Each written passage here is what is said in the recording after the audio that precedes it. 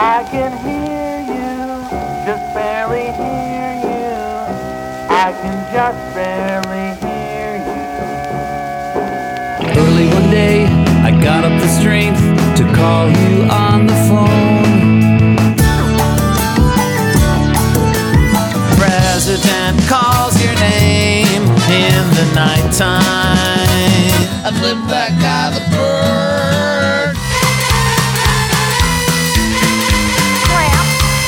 How fast is the speed of light? I don't know, did it say in the book?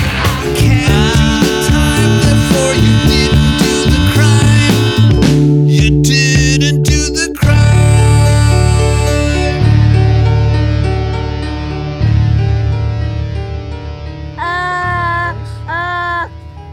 Yeah? You got something to say? Hi, honey. I was recording an intro, and now she's recording an intro. Bring stuff in. Just gonna keep trying to put that pop screen on.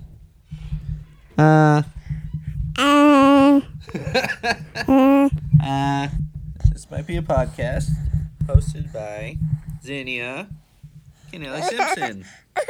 I know. Blue pop screen. Put it on. Take it off. Put it on. Take it off. Yeah, licking it. Is that how it works? Good job, honey. What else do you have to say? Can you say mama? Mama. Can you say dada? Mama. No, that's mama again. Can you say dada? Mama. Dada? Mama. Can you say meow meow meow? Can you say bow wow wow? Those sounded kind of the same, honey. Can you say Leela? Can you say no no no no no? Okay, no baby around this time. It is 6 a.m. on Monday morning. Before I start my quote-unquote teaching day, I feel like my voice sounds really low. But here we go. We're doing a mailbag real quick before this huge episode with Justin McElroy, podcaster of some note. First, I wanted to read a very nice review we got on Apple Podcasts. Yeah, about a month ago, Kai Pfeiffer wrote a review called Far From Reprehensible. He said, really enjoyed Greg's style. He spends time talking about the band with an ever-changing list of colorful and varied co-hosts. His style highlights his love of the music and real appreciation for the people he talks with. It's irreverent, but the tangents highlight his love and appreciation for the people that guest on the show. Regarding the comments other reviews have made on cover songs, I personally love that he looks for opportunities to feature other fans' covers. He has opinions, but they seem far from harsh. He seems pretty inclusive to me. Sensitive much, people? Speaking as a longtime TMBG fan that has been a fan in isolation, I can't seem to find anyone else where I live that are fans. It's nice to have this conduit to share my love of the band. The podcast has made me think on and appreciate songs I hadn't given much time to study. What more can a fan ask for? And geez, there are other podcasts out there about this band too. It is a truly great time to love TMBG. That is for sure. And on that note, even in isolation, here's what I'm hoping for. A They Might Be Giants EP or some album teaser preview tracks. I'd love if they teased some of the things they already recorded in the studio. Assuming they got everything tracked, they may have actually left with a bunch of instrumentals with no vocals. That's what I usually do, wait for the vocals last, and now everyone's on quarantine. So we'll see, but I'd love to get some new TMBG this year, and who knows how long this fucking pandemic is going to last. So, on to the next thing. We got a very nice and thoughtful email from Seymour Schmidt. And Seymour says, subject line, commentary on the She Was a Hotel Detective in the Future commentary. Okay, so that was in part 2. This was a couple of weeks ago. Part 2 of the Hotel Detective series, where we covered Hotel Detective from the Future and Hotel Detective from the Future commentary. So this is regarding that. He says, Greg had mentioned bringing up this one specific joke that Linnell made during a trans episode, and I wanted to talk about it. The joke in question is the part where his character, David Remnikoff, says, "You mean you're doing a girl's voice?" I'm not sure if I brought that up during How Can I Sing, if we were talking about How Can I Sing Like a Girl? I don't know. Seymour remembers. I don't remember. That was too long ago. "You mean you're doing a girl's voice?" And his character, Anne Hathaway, says, No. I'm a girl. I just want to preface that I'm in no way attacking Linnell for making this joke, and I don't think he was intentionally trying to be mean, but this kind of joke can reinforce transphobic beliefs. Jokes like this are quite common, and I hear them all the time. What's wrong with this joke is Remnikoff not believing Hathaway that she is a woman and thinking that she's just a man doing a girl's voice. We are supposed to laugh at the idea that someone who says they are a woman is actually a man pretending to be one. There are so many jokes like this, and it continues the idea that specifically trans women are just men masquerading as women or are just men in women's clothing. Unfortunately, this is something that I think we've all grown up with because I've witnessed it in shows that I used to watch as a kid, and I've seen it in a bunch of older TV shows and movies. I could use the Monkees as an example since I know the Giants like them, and I like them too, and they probably grew up watching that show since it's from their childhood. There are multiple episodes where the guys dress up as women in disguise, and it's always seen as a joke. It's worse that he emphasized that part by having Hathaway repeat that she is a girl. It would have been best for Linnell to just have excluded this joke from it. There's also this problem with men playing women in TV shows and movies in general, since it's usually taken as a joke in its entirety, but I think that's a discussion for another day. I absolutely love Linnell and the things he makes us, so I'm not saying this to be mean. I know a lot of people make these jokes without thinking about the consequences. Also, I know this commentary is from 2006, but transphobia existed then and will keep existing if we don't think about the jokes we make. Again, I'm in no way attacking Linnell for this. This is just meant to be a thoughtful criticism. I'm sure many cis people would like to know how to become better allies. Yes, I agree, and I'm always looking to become a better ally. That's why I put together and release episodes called Miscellaneous Trans. And I'm actually in the process of organizing some folks together to do an episode about TMBG through the lens of the LG and B parts of LGBTQ. Look forward to that. Probably won't be out for like a month, but just had to tease that because I'm excited about it. The next exclusive coming up is actually They Might Be Emo. Recording that today, actually, with my wife making an appearance after a long time, Tara Trait, and Elizabeth Siegel, to have a more silly episode where we all profess our love for emo music and compare They Might Be Giant songs to emo bands and emo songs, because we all know, while musically they might not be considered emo, their lyrics are quite sad and dour and pessimistic, while also being very singable and poppy. So, yeah. That was a long mailbag. I apologize, but those were two very nice notes and a very thoughtful email. So, thank you, Kai and Seymour, for getting in touch. You can send me emails at thismightbeapod at Gmail. That's the best way to give me comments, not Twitter and stuff. I love chatting up on Twitter, but if you got something you want me to read, email. Or even better, voicemail, 224-801-2930. Let's get on with this. Here's me and Justin McElroy. Find it strange to be alone and you just forgot your one pet name for me. And all those promises you said you'd keep. And it's a lucky thing because that sentimental stuff doesn't. You just forgot your one pet name for me. And all those promises you said you'd keep. And it's a lucky thing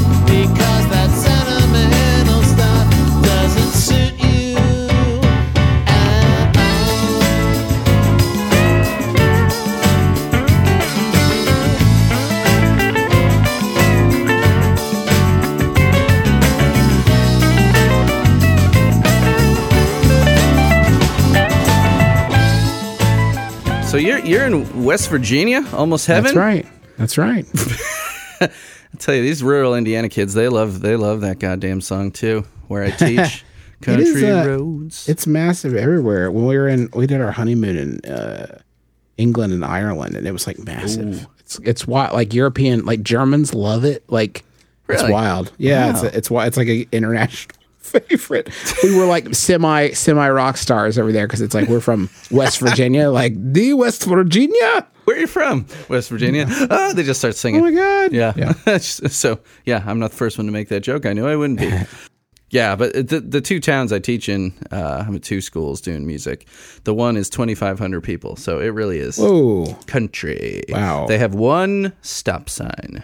Wow. Yeah, baby. That's legit. Uh-huh. Legit country. Yeah. I mean, our town's like 50,000 people. It's like just a regular boring town. It's not particularly Yeah. rural, sadly. Yeah, my wife and I grew up in Chicago, so when we moved to, well, she did her master's and PhD at Indiana University in Bloomington. Super cool, artsy-fartsy town. Yeah. You know, one of the counties that goes blue every time Sure, there's a yeah, vote. yeah. And then, so now we're in Lafayette, which is a little more working class, still cool town. You know, she's a professor at Purdue Okay. University now. And so with Lafayette and West Lafayette, I think it's like 150,000 or something. Yeah, so that's it's legit. it's a city. Yeah. Real place. It's technically a city. It's a real. It exists. Have you had a chance to listen to any of the other episodes or no? Yeah, I got an idea of what we're... Okay. What you're in for? Yeah. Okay. Because sometimes I'll have people on the first time and I won't tell them that they have to score the song at the end. I just spring it on them because it's fun. So people get nervous about that. But that's the kind of thing I've been doing my whole life, writing reviews and stuff. It's fun to rank and score things. Just it's not important, but it's fun.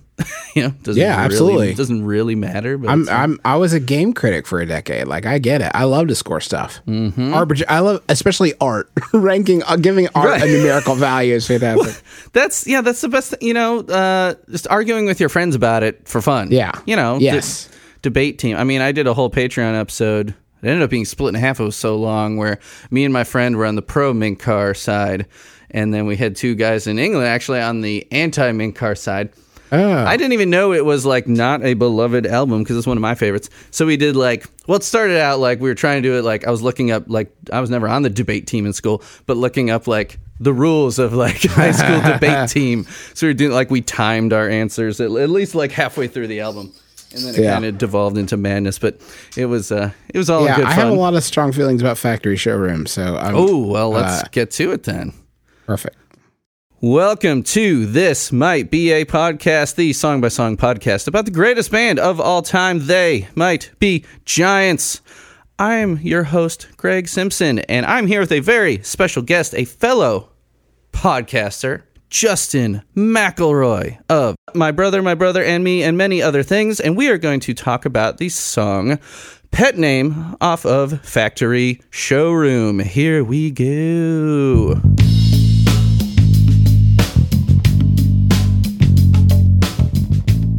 Justin, hey man.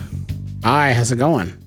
It's pretty good. It's been weird. I'm losing all track of what day it is. Sure, yeah. And apparently what time it is as well. Like hitting you up an hour early. Like, what's going on? You ditched me. Yeah. Yeah, it's all right. Time is an illusion at this point. Flat circle. Time's a flat circle. No big deal. Matthew McConaughey was right.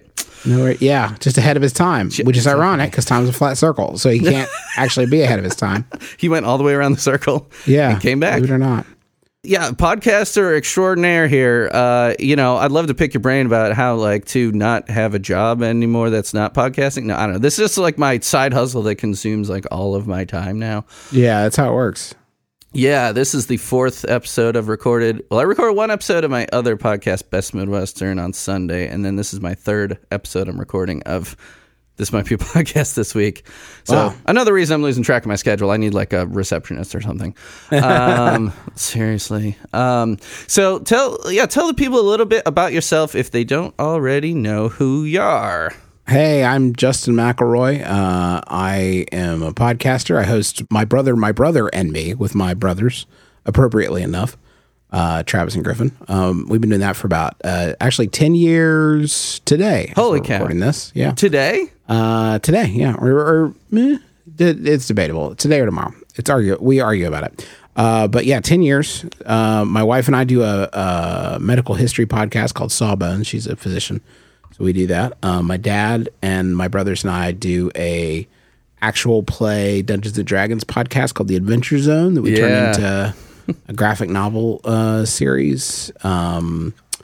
And let's see, that's the main things. We're going to be in Trolls World Tour. We did some cameo bits in that movie after begging to be in it for a year and a half.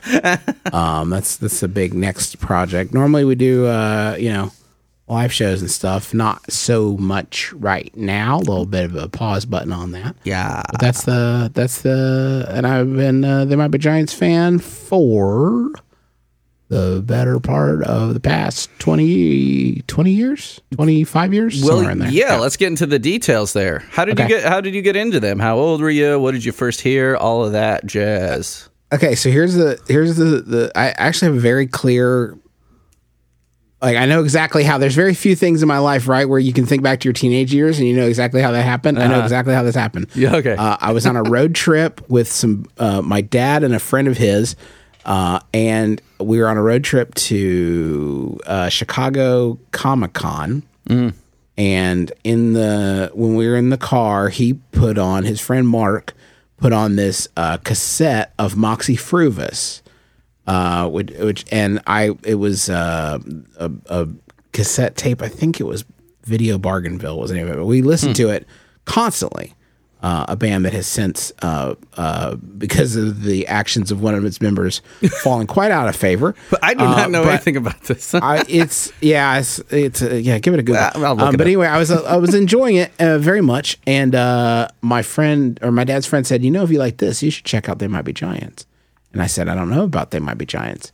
And this will date me, but I ordered Flood and Lincoln and the Pink Album and Hootie and the Blowfish from Columbia House Records. I did one of the pay a penny and get 4 CDs, right? Yeah, I did So that. it was those 3 and Hootie and the Blowfish,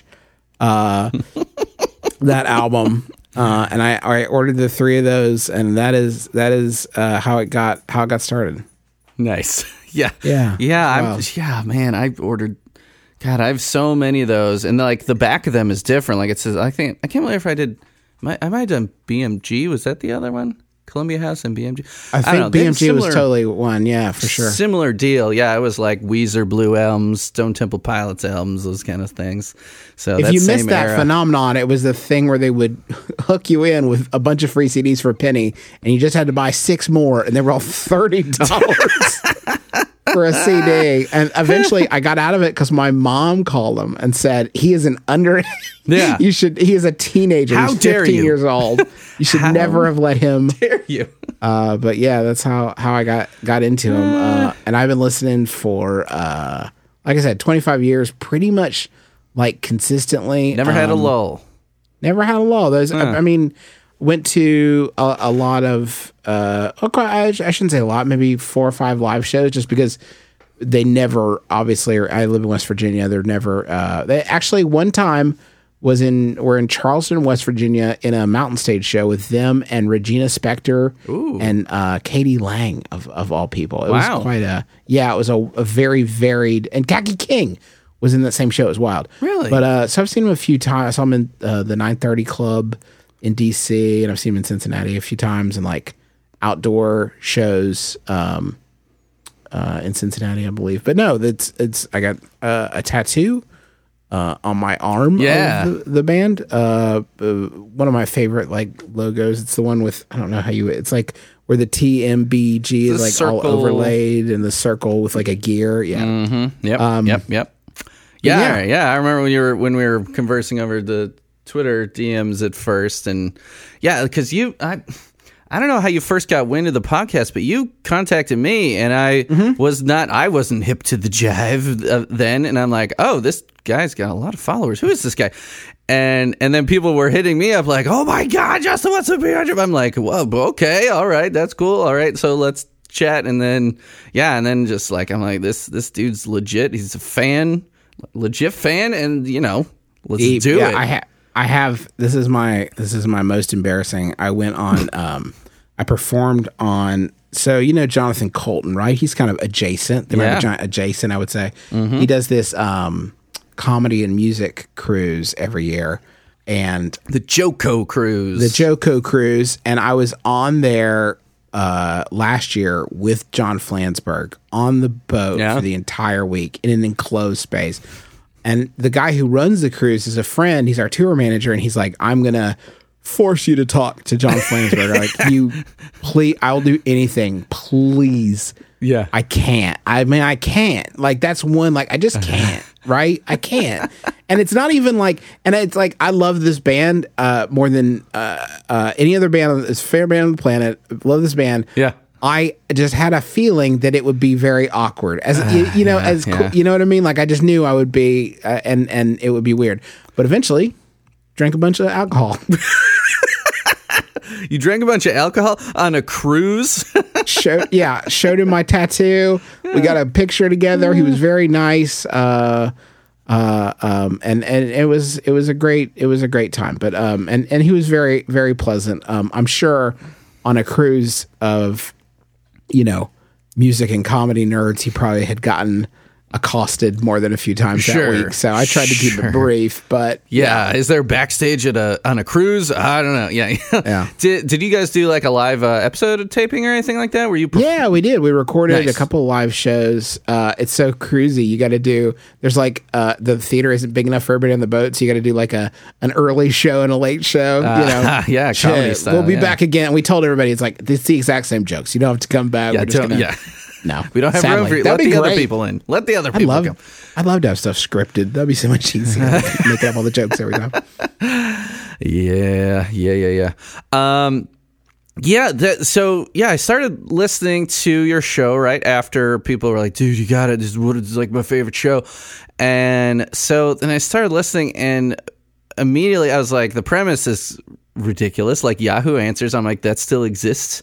And but just like you guys riffing on that stuff, it's like the perfect thing to riff off of, because just the ridiculously of it. It's just crazy. It's wild out there. It's wild. Yeah, so I went looking over there recently, and I'm like, I wonder if there's anything that could possibly be relevant. Like, so I'm looking in the relationship thing. I'm sending you a link in the chat there. Okay. And I'm like, hey, this thing is like, it's this kind of about a pet name. And that's the song we're going to talk about. So check this out. This is Anonymous, asked in family and relationships, singles and dating, just 24 hours ago. My girlfriend has started calling me Milady. She thinks it's cute, but I find it annoying. How do I ask her to stop without hurting her feelings? And got 3 answers like immediately. So how do you get out of that one, Milady? You know, it's so hard. You have to be honest about this stuff. I think people mess up by not being honest about this stuff the very first time it happens. Right. You cannot process things. You just have to say, because if the longer you wait, and this is for like literally anything, the longer you wait, the worse it's going to be when you inevitably crack, and you will crack. Yeah, everybody cracks. Well, look You at will this crack. look at this first answer here. It says, how can I ask her to stop? It says, you don't. You simply wait until it dies out. Fair. And then this person was on the other side of it. I remember when my boyfriend said something annoyed him, what I said. So I guess they said something that annoyed their boyfriend. Boyfriend asked them to stop, and they were upset about it being asked to stop. Okay, so that's clearly a very healthy relationship. Yeah. The mama wisdom there. What does level 7 mean? Is that what I think you've answered a lot. I think. Yeah. I normally make my little brother look at this godforsaken website. Yeah, Mama Wisdom says you can't guarantee anything you say won't hurt her feelings. All you can do is tell her how you feel when she calls you that. If she cares about you, she'll stop. Good. Very true. Yeah, sure. And then then the next one, LMP or IMP level 4 says, say, you will stop calling me that. That's good. That'll be very good. You will stop calling me Right, that. not It's will very you. forceful. Yeah, you will stop calling me You that. will. But milady, that's a bad one. I mean, if there's rough. like a sarcasm, I mean, it depends what the tone is, right? If you're like doing like that, I don't know. Where did that first originate? Like the basement dwelling Redditor dude who's just like, "Milady," right? Tip of the fedora. Tip of the fedora. Exactly. That would be. But yeah, I don't know. I guess maybe it's different with girlfriend. I don't. Milady. It seems like it could be either like if it's sincere. Be like, ugh. I guess it's kind of nice, but either way, if it skeezes you out, but there's nothing to be done. I mean, you didn't say about it the first time. You have to live with it. So it's too late. Yeah. Sorry. Better luck next time. Too late. So the song Pet Name, you said before we were rolling here that you have some strong feelings about Factory Showroom as an album. What does that mean? It's not bad or good. It's just like Factory Showroom is okay. So to contextualize it, Factory Showroom is the album that came out was the first album that came out after I became a fan, right? Okay. So to me, Factory Showroom was like, here's where the band is at right now. And I still think, I mean, like, all their albums are weird. I mean, because They Might Be Giants, right? So they make abstract pop music, right? So, okay, all the albums are weird. But I feel like Factory Showroom is, like, within the context of what they do, like, very weird. Because it feels like an album that... And, I mean, if you think about where they were at this point, right? Like, it was sort of the apex of what you would think, I think, is their, like, mainstream popularity. It comes in waves, obviously. Yeah. Like, you have, like, the Malcolm in the Middle wave, the Tiny Toons wave, like, where, like, the awareness pops up. But, like, this feels like an album that is, like, a play at mainstream... in structure, this album feels like a play for, like, finding a more mainstream audience. Yeah. And yet it has some of the weirdest, most off-putting stuff possible. Yeah? What's off-putting for you on this album? I mean, I can make a guess, but... I mean, and it's not to say I don't like any of these, but like Token Back to Brooklyn, the hidden track is like very weird. Exquisite Dead Guy is very strange. How Can I Sing Like a Girl is just like one of those songs that defies, like, as you're trying to like like what. Okay, I can't even like get into this a little bit. But then it has these like, I Can Hear You recorded at the Edison Laboratory. Yeah, this one was just recorded on a Victrola. Like, such a weird. And then you have these songs like SEXXY, which I remember my parents found that single when I bought it, and I'm like, what is this? Yeah, like, no, it's like there's nothing sexual about this song. Like, it is the least. It is one of the. But like SEXXY and Pet Name, I would like sort of tie those together a little bit. Like, because I feel like it's that. I'm not a music person, so forgive me for not speaking eloquently about it. But like, that's fine. Trying to fold in more groove. Sure. Whereas, like, I think it's typically been a pretty groove-averse band to this point. Yeah. And I feel like Factory Showroom is one of the first ones where, and not in a bad way, but I feel like it's one of the first ones where you can really start to feel Linnell and Flansburgh expressing what they enjoy, like, independent of the other one. Like, you know what I mean? Without necessarily trying to. It's also got a cover on it. Weird, right? For They Might Be Giants record, like, weird. Yeah, I mean, Istanbul's the cover. Yeah, right. I mean, there's I'm not saying they it's pick like obscure stuff. Have you heard the original of New York City? Because Cub is a good band. Yeah, it's good. I feel like I've always felt like they could have made a slightly bigger deal about the fact that was a cover, because I assumed for years that was one of their tunes. I think it's because playing off the success of Istanbul, they're like, well, people didn't get that one. How about The Sun is a Massive Incandescent Gas? Okay, people didn't realize that was a cover either. Let's just keep sneaking them in. How about Yeah? Let's do that one. Yeah.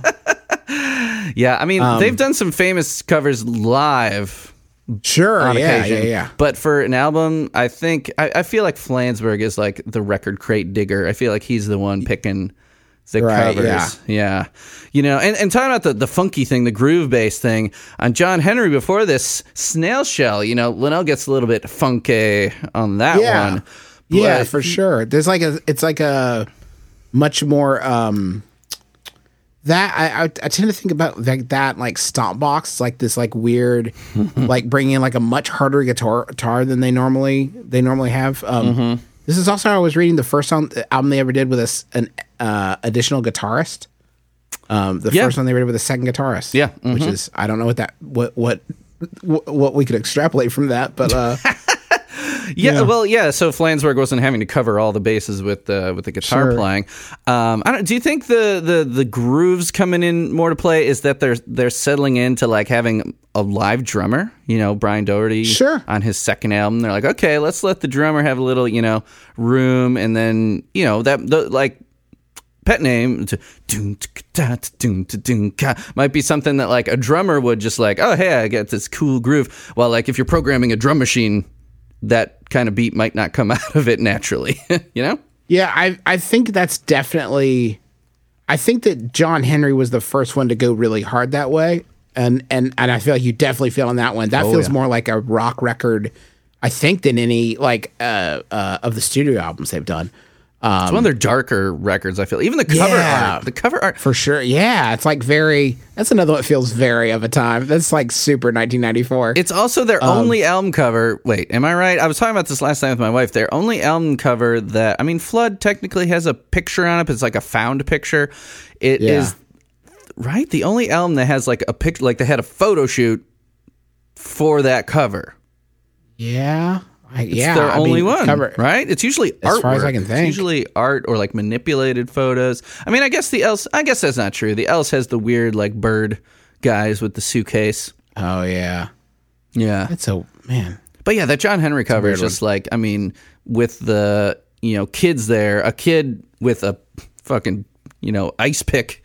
A girl with an ice pick. It doesn't feel very them, does it? It feels a little literal. Logo. Yeah. It feels a little literal for They Might Be Giants thing, aesthetic. Yeah. I don't know. I guess she's holding a tool. Like the John Henry thing, I think was supposed to be like, the man against machine thing. Like they finally ditched the machine, right? They got men behind them instead of the drum machine. I don't know if the Johns have ever been like, yeah, that's why we called it that. But I think that's seems to be a common interpretation. It feels on the nose. I could buy that. Yeah. So back to Factory Showroom. Pet Name is a song that they played a lot when it first came out. It's had 144 known performances. And then I went and looked at the dates, and they did it, a shitload when the album came out, 96, 97. And then they took a little break from it between 99 and, let's see. No, they're kind of playing it straight through till like 2000. Then they went all the way from January 31st, 2009, all the way until the Australia tour in 2019. They went a full decade without playing it. And then they're playing it on this Flood tour in the U.S. too. So it's the first time they played it in the U.S. in 11 years. Wow, that is wild. Yeah, right? That is wild. Yeah, it seems to be a popular song just based on even when I go looking for covers. Like if I have to dig for it, it makes sense. It's like, one known performance or whatever. I just did Weep Day with Open Mike Eagle, and that one is like super obscure, and that I was surprised that had 3 covers. Yeah. But then Pet Name's just like boom, like tons of covers. Why would they go a decade without playing it? It seems like I've had it stuck in my head since we decided to do this episode and started talking about it. And like it's very singable. Like it's a very like not a lot of like and it's a very flexible melody. Like I think you hear that on I was listening to the not to skip ahead, but I was listening to the Long Winters cover. Yeah. Recently, and like he takes the melody in a lot of different directions, and it's like very, I don't know, it seems very pliable. Take some liberties with it, that are really cool. Exactly. Mm-hmm. Yeah, so we got so in this song, the lineup, Flansburgh on lead, obviously, Linnell on piano, obviously the piano and the organ, and then Graham Mabey on bass, Brian Doherty on drums, who I've had on the podcast talking about the bells are ringing, and then Eric Schermerhorn is the lead guitarist on this one. And he's worked with Iggy Pop. He toured with David Bowie. Like, this dude has some credentials. Wow. He would be a cool guy to talk to. And then the congas, the extra percussion, let's see. Are you looking at the wiki? Because I can't pronounce this name. No. Sue it's definitely Greek. Hedgopoulos? I don't know. The percussionist on SEXXY and Pet Name. I've also hypothesized that Factory Showroom is where they were trying to spend all of Elektra's money before they left, because there's strings, horns. Like Linnell's always played sax and clarinet all over stuff, but there's brass, and the string arrangements are all over this album. Extra percussion stuff that would take time in the studio. Yeah. And that definitely adds to that groove. Those extra, the congas, you get like a little feature kind of in the bridge. I love that shit. Yeah, it's again, I'm not a big music guy, but the music parts are good, and they seem to be played very well. It's Factory Showroom is a tight album. Not that they've ever been sloppy, but it's like it is, like you said, like more groove based, and maybe a push to get. While they got that Elektra money to push for some more hit singles and stuff, which they really didn't. I mean, there's a lot of great songs on here, but their next big one was Dr. Worm, and they left Elektra, and that was just like tagged on to Severe Tire Damage. Yeah, apparently I was reading that this was part, and I don't think this was some like quoted. I think it might be more speculative, but like they felt like this was not marketed well by Elektra, which is part of the reason they left. Things were souring. Elektra. Yeah. It had SEXXY, which was the single, which I think is a weird single. Yes, honestly, like that is one of my. That is not a favorite song of mine. I think it's a very weird pick for a single. I think there's many better choices on here. I mean, not to Monday Morning Quarterback, right? I don't know if you're a Weezer fan, but to me, it's like Weezer putting Beverly Hills at the front of the album Make Believe. It's like you're trying to like turn off your regular fans by doing just something totally. I mean, they always do all these genre experiments, but for some reason it just doesn't seem to fit their vibe. I don't know. Yeah, I feel like any number of like, I feel like Metal Detector, New York City, Spiraling Shape, Bells Are Ringing. All those are fucking great. Like, would have been fantastic. Would have been fantastic polls for singles. Obviously, this is not their choice. They're not like, here's the one we're going to put out in the world. This is right. Yeah, Elektra saw heat on SEXXY. I guess, but I don't know if you've ever ranked songs on the wiki. You can score them on there, and then there's a song ranking. There's 910 entries on the wiki, which they have a lot of songs. That's kind of, beefed up a little bit through songs that have multiple or have a demo. You can rank demos and stuff. Right. But they have a lot of songs. But out of 910 entries, SEXXY comes in at 768. So people don't like it. They don't like it. Let's see where there. Pet Name's at. Pet Name. 310 out of 910. So it's in the upper half. Yeah, I feel like it. I don't know. I've always really liked it. I think it's. I think of it as kind of also. It reminds me of. She Was a Hotel Detective. Okay, like because it's kind of, it has like a seedy sort of feel to it, like a little bit of like underbelly. You know what I mean? Like which a little bit skeezy. Yeah. Which I think of those two a lot in the same sort of vibe. There is this quote off of, because they actually put out, and this is so unlike them, a guided tour of Factory Showroom, which was like a giant kind of, it wasn't a press release. I mean, it was a thing that was out there, which they usually don't like explaining their songs. Right. But for this one, it says, and I'm assuming this is Flansburgh, since he sings it. This track takes us deeper into the Memphis groove than the band has ever been before. The song is about a slightly sleazy couple with a tenuous relationship to each other and a suspect relationship to the world. So yeah. Sure. Affirms that, yeah. It's kind of love it or hate it song where people either love, like the Flans heads, I think, love this song because they love his, Flansburgh will bust out that kind of like tender love song now and then. Linnell barely ever does a love song, and if it does, it's like just barely covering this like dark thing under the surface, where this one, while it's not about a healthy relationship, it's got that kind of love song feel, so that there still is that hidden message underneath, but it sounds kind of like a love song. Especially if you weren't fully paying attention to the lyrics. Yeah. And maybe some people think it's a little too normal. Little too. It is. If you don't look too deep at it, it can read. It reads. It reads more literal, I think, than a lot of their songs do. Like lyrically, Right. It's. There's not this like wild analysis of, which I think most of their songs sort of don't really benefit from too deep. I mean, it's a fun exercise, but like I don't think you're going to gain a lot by those sort of deep dives. Well, you just insulted every past guest I ever had. No. That's part I of the think fun. But I mean, like we said before, like scoring a song. I guess in terms it's of like fun, getting a but- right answer. Oh, right? yeah, you'll like, never- This is what I'm saying. Like, I don't think I saw an interview. I used to have this like bootleg tape of all the interviews and videos that they've done, like a bootleg like VHS. I have that. It was gifted to me by an Do elder you? fan. Oh my god! I wish somebody would put that on YouTube. Or He's something. like, he's like, I've watched you so many times. I'd like to pass them on to you, pass the torch. I'm like, damn, yeah, that's so It was cool. a- What an interview? there- It was when they were doing it was right around the flood era, and the interviewer was like, "Tell us about Birdhouse in Your Soul. It's such an unusual. Does the birdhouse represent this? And is that sort of a message?" And Linnell said, "It's a song about a nightlight, Yeah. and it might be a pretty nightlight.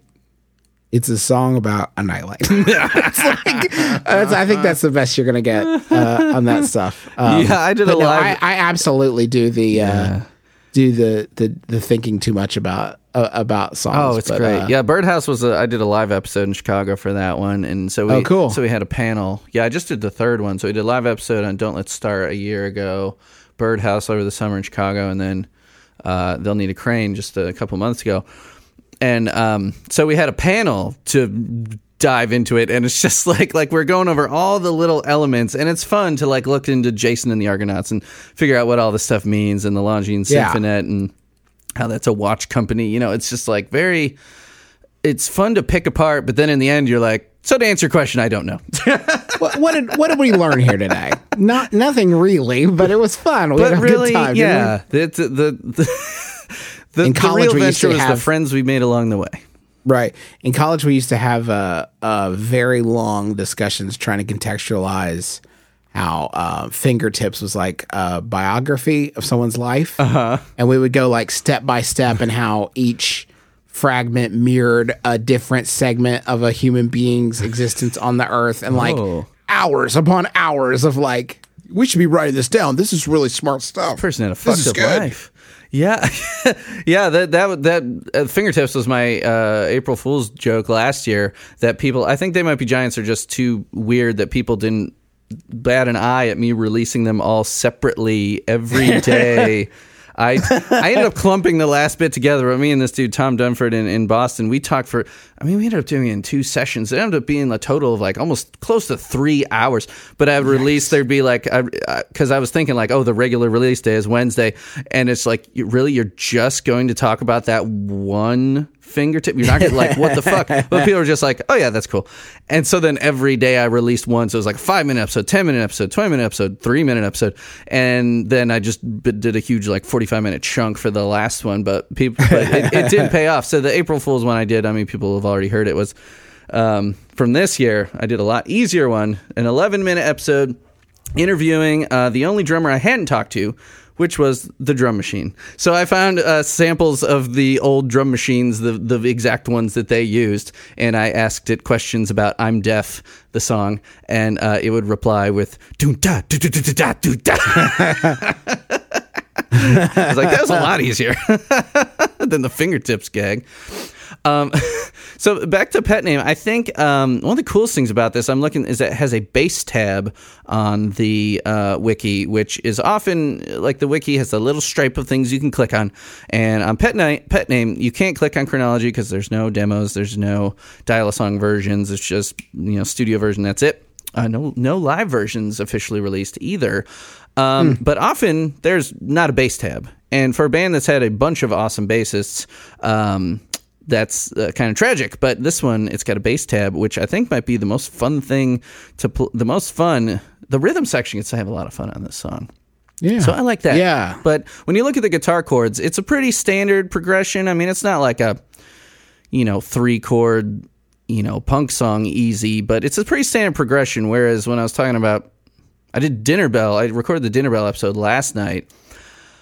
I couldn't make hide nor hair of that thing. I was like, because it'll say key, A major, and on Dinner Bell it said it was an A minor, and I looked at it, and I know enough about music theory to be like, that's not an A minor. It ends on A minor. But I'm looking at the chords, and it has like fucking every chord that has ever existed in that song. Yeah. I'm like, I don't know what this is. Like, Linnell songs are a nightmare for guitarists to play for the most part, which makes sense. So the songs that Flansburgh, a guitarist, has written make a lot more sense.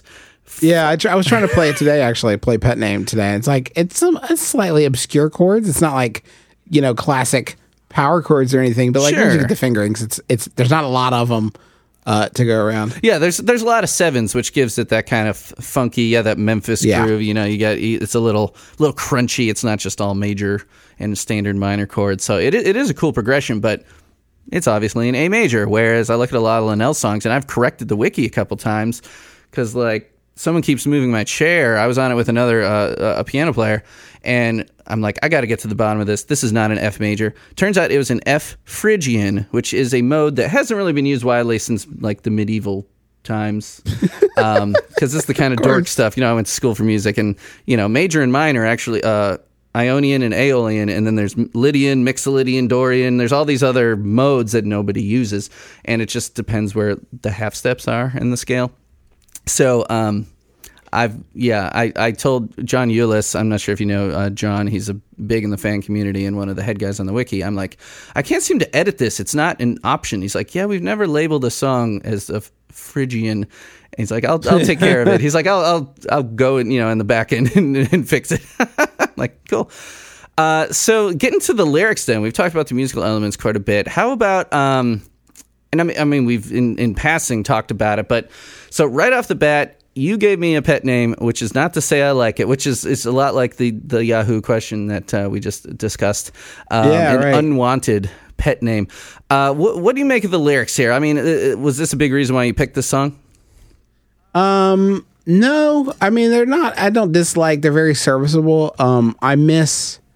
I feel like you can feel the ones, and this is not, again, not a negative, it's just a thing. But I feel like you can feel the ones that, this feels very much like a Flansburgh solo, because it's a lot, it feels more literal than a Linnell song would typically be. Mm-hmm. But maybe I'm wrong. Maybe Linnell wrote all the words. Who knows? I have no idea. That occasionally will happen, but probably not. Yeah. Probably not.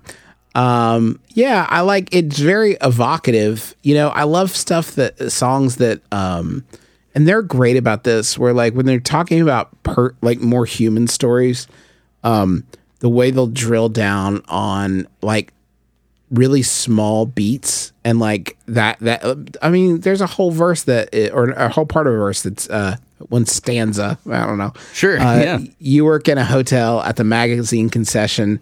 Back in just 5 minutes, reads the sign above your station. And it's just like, that's not important to the song, but it definitely like is important to making it feel like a real, tangible, bring you into the world of it. Yeah. Mm-hmm. Yeah. And I don't know. I was always, maybe it was just my filthy teenage mind, but I was like, that means they're doing it. Right? Back in just 5 minutes, I'm going to, duck in the back. Yeah. Well, what does she do? Because she works at the magazine concession. Mm-hmm. Slip your profits in a bag. You deposit them at the bank, right? You gotta take them to the bank at the end of the day, right? And it's just all these kind of mundane daily things. Unless they did duck out to do it at work, that's a little exciting. But this couple, that's probably not true. That doesn't really track with the rest of what they're saying here. They don't really seem like the romantic type, and then you just forgot your one pet name for me, and all those promises you said you'd keep. So there's a lot of, I mean, it's kind of like this woman is bored. She's got kind of a boring job, it sounds like. I mean, he doesn't play it off as that it's an exciting job, and she's looking up at the clock, right? If you got a job where you're constantly checking the clock, that's not, might want to find a new job. Yeah, I think though it's also it seems like the verses are, I mean, this is after a relationship has ended, it feels like, right? I mean, there's a lot of the beats that aren't in the main chorus are like, I feel like sort of communicating loneliness, like waiting at the bus stop for just about an hour, strategies for hangman, cat's cradle, origami. That's somebody who's like trying to fill time, right? Pre smartphone. Yeah, well, exactly, right? That would be hard to be like, you're a phone, your phone, your phone, and you're on your phone and everything's Words fine. with friends and Yeah. We're texting back and forth these lyrics. But yeah, like it feels like it almost feels like a guy reflecting on like how his ex-girlfriend is doing. And it's like, it's fine. Like, but in a kind of generous way, like, yeah, she's fine. It seems, I'm sure she's doing okay. Yeah, it is. There are lots of mixed messages here. Yeah. And the whole kind of like, I guess you wouldn't call it a double negative, but the thing, you said love was just a lie, but I could tell that you were lying. So that means, did they fall in love? It's kind of hazy. And then later it has you say I'm okay for a guy, but I can tell that you are lying. Does that mean that he's bad or that she's lying about him being okay? Does that mean that he's worse than okay or better than okay? It's very confusing. Yeah, maybe that's the end. Maybe the first one's the beginning of the relationship, and the second one is like after things have soured. I don't know. Yeah, we've almost figured out how we'll get along. Yeah, but they don't. Maybe they don't want to break up, right? We'll find it strange to be alone, or now that they have broken up, they miss each other. One of those like the grass is greener kind of thing. You're like, damn it, you know? I mean, we've almost figured out. I mean, it's definitely in the present tense, right? Like he doesn't use. He could have very easily said we'd almost figured out how we'd get along, right? But he doesn't. It's like although how we'll get along could be, separately. Yeah, right. Like how we'll get along, on our own without each other too. Yeah. I don't know. Yeah, it's I mean, I guess, not to put a fine point on it. I think I think we're just kind of stumbling around here in that it's supposed to be confusing, and They Might Be Giants like to confuse people, and it's about a relationship that's like, I don't know, should I be in this or not? This is sometimes good, sometimes bad. I don't know. And they do kind of like to focus on the mundane a lot, like and Linnell like drawing song ideas from like just the weirdest places. Like I love this NPR interview he did when State Songs came out, where he said, I'm just so lazy. We're just like, yeah, you're lazy, dude. I'm just so lazy. I'm tired of thinking of things to write songs about. So I figured there's 50 songs right there. I remember that exact interview. Like, just for 50 songs, I don't have to come up with like what it is. Yeah, and I feel like with Linnell, it's like, oh, Contra Coup. I heard about this. Okay, I was reading about cranial injuries. Let's write a song about that. Sure. Where Linnell will do stuff like that. I mean, you got like Tesla, you got, stuff. It'd be like Black Ops. Let's write a song about, spy type shit. And here, I mean, I think a lot of it's just like, I've never written a song about a pet name, and then there's just like, okay, blah, blah, blah, blah, and there we go. Yeah. I mean, if you write this many songs, you'd think like, oh, just like this slightest germ of an idea, and then there's a song. Whether it makes it onto an album or it's just some obscure B-side that I discover 10 years later, it's crazy the stuff you can dig up. I'll tell you what's interesting. I was just looking because the timing of this album, and we were talking about, I mentioned how it feels like you can start to feel the two of them emerging like more separately as like, this is a Linnell song, this is a Flansburgh song. I feel like more than some of the older albums, this album came out the same year as Monopuff, the first Monopuff record, Unsupervised. Yeah. And it makes me wonder if those are like maybe he got kind of used to, being. I mean, I've always wondered if Unsupervised is a dig. I don't really. I don't know if it doesn't make sense. It doesn't make sense to me. But there's like I feel like you could read it that like way. Linnell right? was supervising him, so he wanted to be unsupervised. I mean, I not in a bad way, but like just kind of. I'm saying you could draw a line, right? Plans run wild. The release of the first solo album, he gets a taste of just kind of calling all his own shots, and then you start to see that like a little bit more. I might be again. This is like I'm basically writing fan fiction in my head at this point. On the other side of the coin, I did find out. I can't remember who told me this. That it was probably John Eulis again. He knows everything. That New York City was originally going to be covered by Monopuff, and then. Was it Brian Doherty? He told me where, yeah, it might have been Brian. He was like, well, I'd really like to play that song. So then it became a MLB Giants song, so it went the other way. I will say that these two, like Pet Name and SXXY, which I kind of think of as a pair, like feel like more like similar to Monopuff tracks, like and New York City, in a sense where it's like. It feels a little more similar to those. Yeah, guitar, more like they're songs like that a guitarist would write for a guitar band. Not you're not thinking about the keyboards. You're like, he'll figure something out. Pet Name does have a really good piano part. Bing, bing, bing, bing. Some really cool stuff in there. Should we hear them play it live from just like a little while ago? Sure. All right, so that first link I gave you there, from Daryl's house. So this was officially the first time they'd played it in a decade. And they start out with the rhythm section there. I mean, they nail the groove, and I love the vibe of Daryl's house. I mean, I've never been, but it looks really cool. Yeah. And this is shot by John Eulis, who I've already mentioned a couple of times. Capital Q, that's him.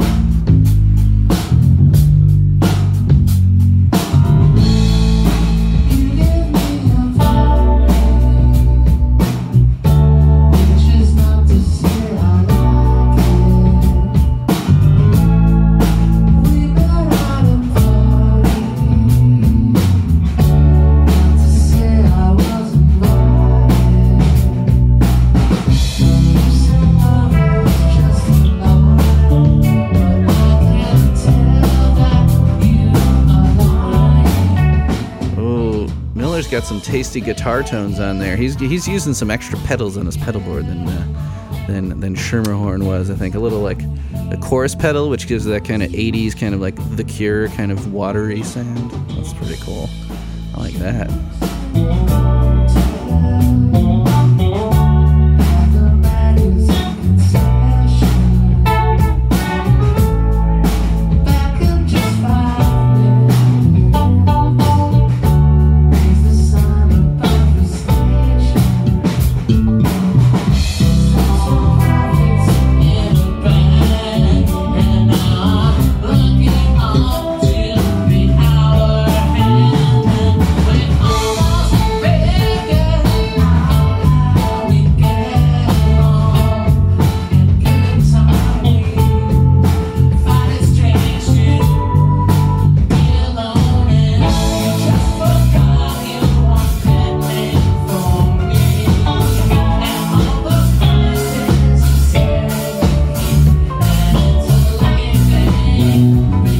What do you think about that? Are you glad they're playing it live again, or you're just like, eh? No, I think it's great. I think it's like it rocks in a way that a lot of their like earlier songs don't. I feel like it's one where they can put. I feel like there's a lot of their earlier songs where if they push it too hard, you start to lose a sense of what the song is. Right? Like if it rocks too hard, it's like I don't know. That doesn't really sound like the same song anymore. Especially like earlier stuff that's so precise, I guess would be the word, right? Yeah. If you push it too much, it's like you start to lose a little bit of the vibe of it. And I feel like this isn't one of those. It feels like a soul record that like you want to hear, played live. Yeah, and you gotta have a ballad or two in the set. You can't just keep clobbering slow them. down. Yeah, you can't just keep clobbering them over and over. Are you ready for the covers section? Absolutely. So yeah, you mentioned The Long Winters before I even sent you any links here. So let's talk about that one first. Were you well, I'll drop a clippy in here. You gave me a pet name, which is not to say I like it. We met at a party, not to say I was invited. You said love is just a lie.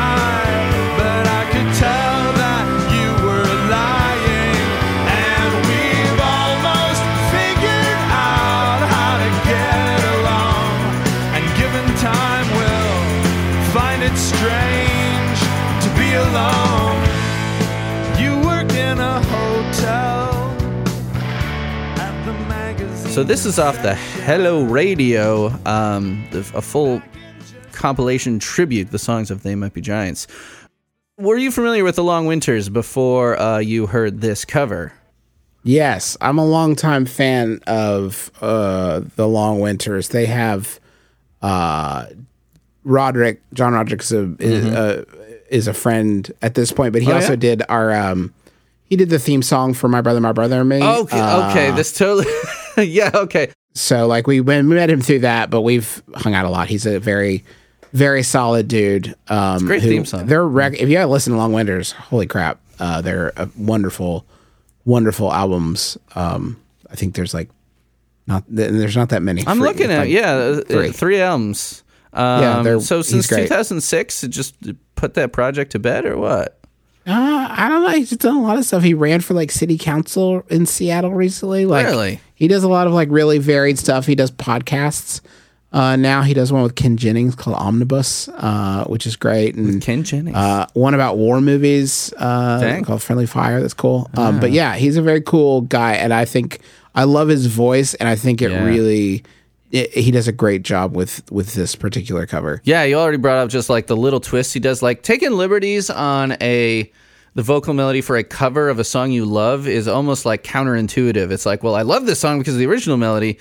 Why would I want to change it? But the stuff that he does totally feels natural, and he creates a new hook by doing it. I feel like. Yeah, and even changing up if I'm reading it right, even changing up the drums a bit in the chorus, breaking the beat a little bit, slowing it down a bit, and bringing in more of the tambourine and stuff. It's cool. It gives it kind of a it almost feels more mid 60s, Strawberry Alarm Clock type stuff. It's cool. Yeah, the bubblegum pop era. Yeah. So it takes away a little bit of that kind of soulful groove and just straightens it up into that 60s pop realm, which I love. I'm a sucker for that stuff. And it's just a very good, well-recorded cover. And when I do the cover sections, I love finding those just regular fans that are just knocking out a song they love, and that's typically what usually populates the cover sections. But it's nice to hear just a really well-recorded, they put time into this. I mean, it sounds great. Let's move on to the next one then. So this one here also has the one that I've labeled electronic and chill. They also made a little music video to go along with it. If you'd like to comment on the video, and people can go look, it's on YouTube. Video Bloggery is the YouTube channel. And Tom Dickinson.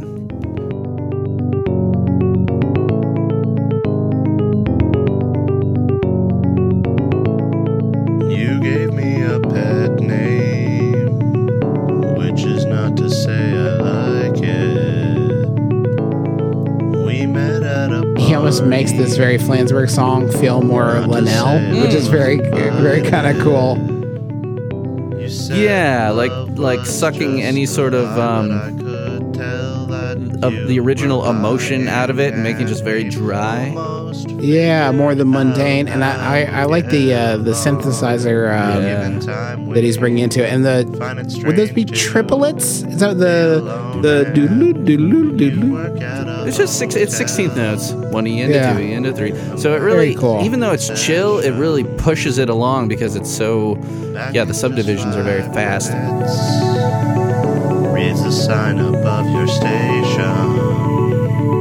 Slip your profits in a bag, and now you're looking up to the hour hand, and we've almost figured out how we get along, and given time we'll find it strange to. I love in the music video the Google searching that's going on. Do you see that? How to break up with someone. How to break up with someone extremely harshly. So they're kind of trying to figure out the song as we were. Yeah. Yeah, this is cool. Yeah, I like it. Cool. Screw this ends up going in the Google search. But yeah, they're definitely fans, and you could tell even by the style of the video, just like the blank expressions, the anti-rock star moves that Johns love to do, Yeah. Let's hear one with the lady singing. So the next one, we've got acoustic guitar, solo acoustic, and vocal. Why is this not loading for me? Christia Parent is the YouTube channel. And she says, sometimes you're just chilling with your cats and your hair, all no big deal, and you've just got to whip out your crappy guitar skills and play a They Might Be Giants cover for the internet.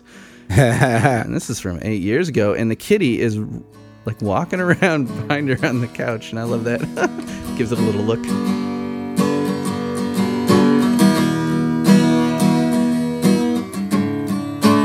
You gave me a pet name, which is not to say I liked it. We met at a party, not to say I was invited.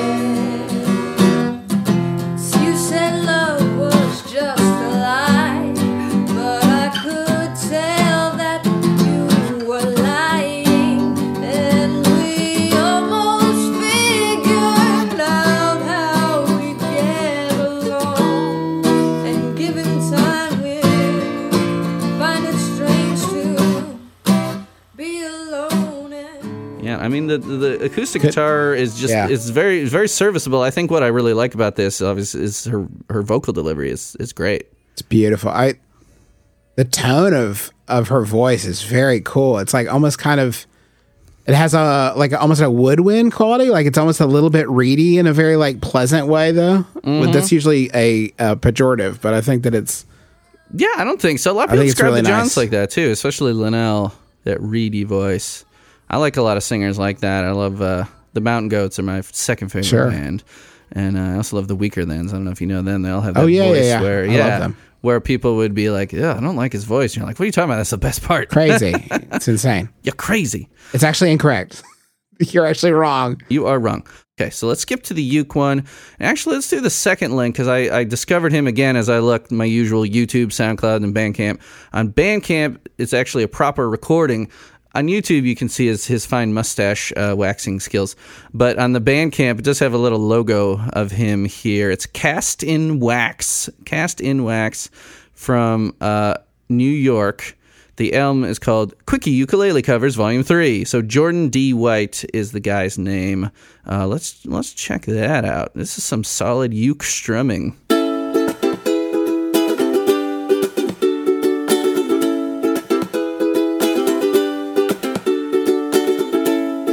You gave me a pet name, which is not to say I liked it. We met at a party, not to say I was invited. You say love was just a lie, but I can tell that you were lying. And we almost figured out how we get along. And given time, we'll find it strange to be alone. And you work in a hotel. Ukulele is not necessarily an instrument you think of as funky, but he still keeps it but pretty he's funky. pulling it off. Getting all the seventh chords and everything. Like, I'm a mediocre ukulele player at best, but this guy's for real. Yeah, this is very cool. He works at Marvel Comics.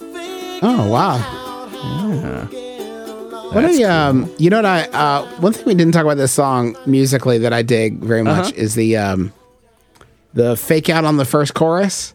It's very much like this song really builds to that chorus and then it just drops out of it. Like it doesn't deliver. it does. You know what I mean? Yeah. It goes into another verse before it gives it to you. And it feels like if you've heard the song a bunch of times, you like feel it like, oh come on. No, okay. Yeah, All right, yeah. I'll wait. Maybe Fine. it's like how this relationship didn't quite deliver. Ooh, delicious. Oh. So now we've come to that very important time in the show where you need to score this song. So out of 10, you may use decimals, and you're comparing it to other They Might Be Giants songs, not against Country Roads by John Denver. You know, I'm going to say that I'm going to give it a 7.5. I think it's a very good track. I think it's very serviceable. I think that the highs that it hits are very good. It's one that I can return to pretty frequently and not be sick. Like it holds up real well. Yeah.